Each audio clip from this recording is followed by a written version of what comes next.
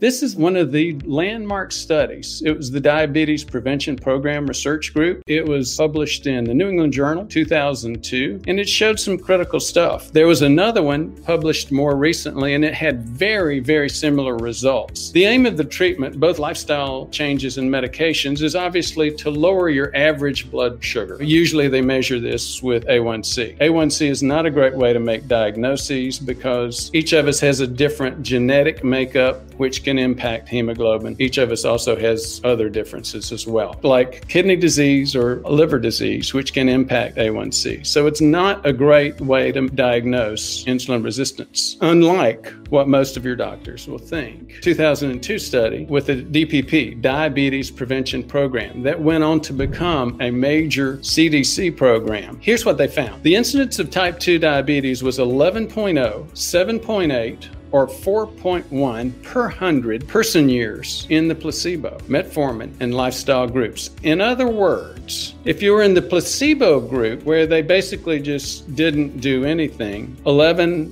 people out of every 100 in 1 year, or 100 person years, would go on to develop type 2 diabetes. If they just said, here, take this metformin, which the vast majority of doctors do, even if they do diagnose prediabetes, they'll say, here, take this metformin. Or maybe they'll wait till you get diabetes and they'll say, here, take this metformin. Just doing that alone actually helps. It dropped that 11.0 to 7.8 people going on to the diabetes within 100 person years. Mild lifestyles. We're talking about walking. We're talking about weight loss of like a 5-pound weight loss. We're talking about very, very minimal changes that cut that placebo group rate by less than half, from 11.0 to 4.8. Here's another way of looking at those numbers. It reduced the incidence by an average of 58%.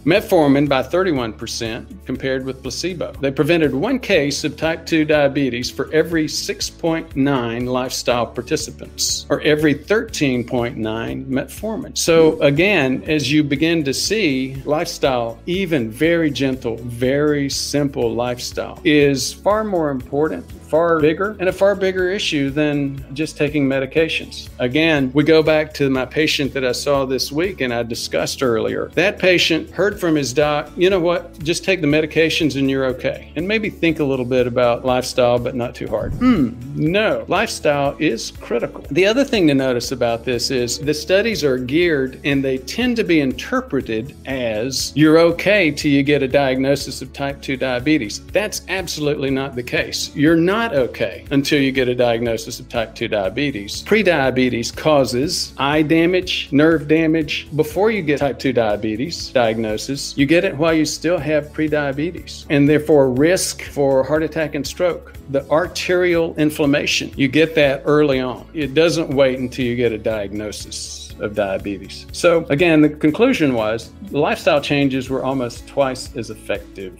Additional evidence, a 2019 study published in Diabetic Medicine found that when people with type 2 diabetes lost 10% or more of their body weight. Now that's significant. That's a 200-pounder to lose 20 pounds. That's a significant number. It happens all the time on this channel. You see it on comments. But when you do that, in the first year after diagnosis of type 2 diabetes, they double the likelihood that they'll be in remission in 5 years.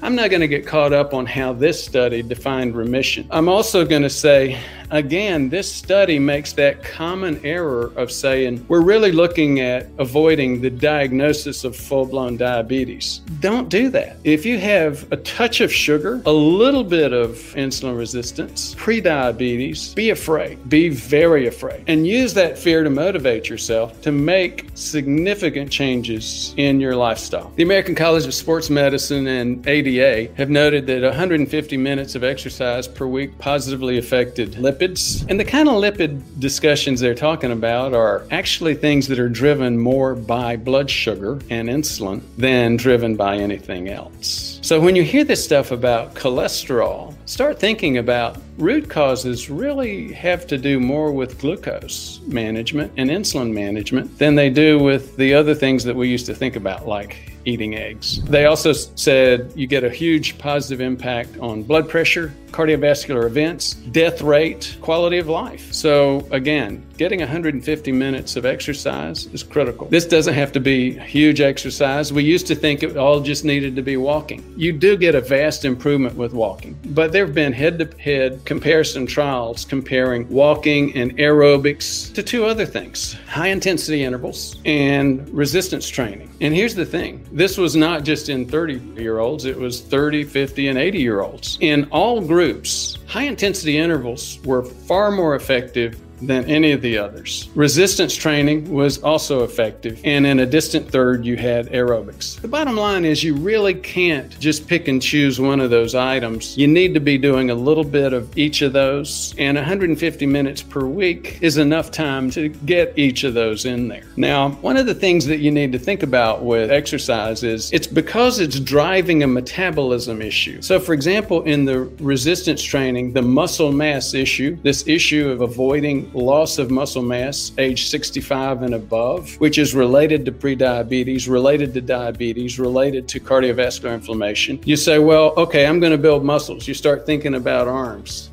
Even if you're Arnold Schwarzenegger, you got huge arms. Your legs are bigger. So be thinking about high-intensity interval work and resistance training for those legs. We had a discussion just a couple of weeks ago that went into detail about exercise and its impact and some of these details that we're talking about. Remember, you cannot outrun, you can't outlift a diet. Diet is critical. The two most important things about prediabetes, diabetes, insulin resistance, and cardiovascular risk: the amount of body fat that you have and the amount of time that you spend over 140 every day. Again, we go back to that original discussion vignette I told about the little story I told about the patient that I saw this week. He spent a third of his time over 140. He's burning his arteries. He never knew that. His doctor never told him that. They were just looking for what to do after the next event. You got to manage diet in order to keep your blood sugar low and that body fat low. Thank you for listening. For more information, please visit our website at prevmedhealth.com. To learn more, watch our videos on YouTube at Ford Brewer, MD, MPH. Thank you very much for your interest.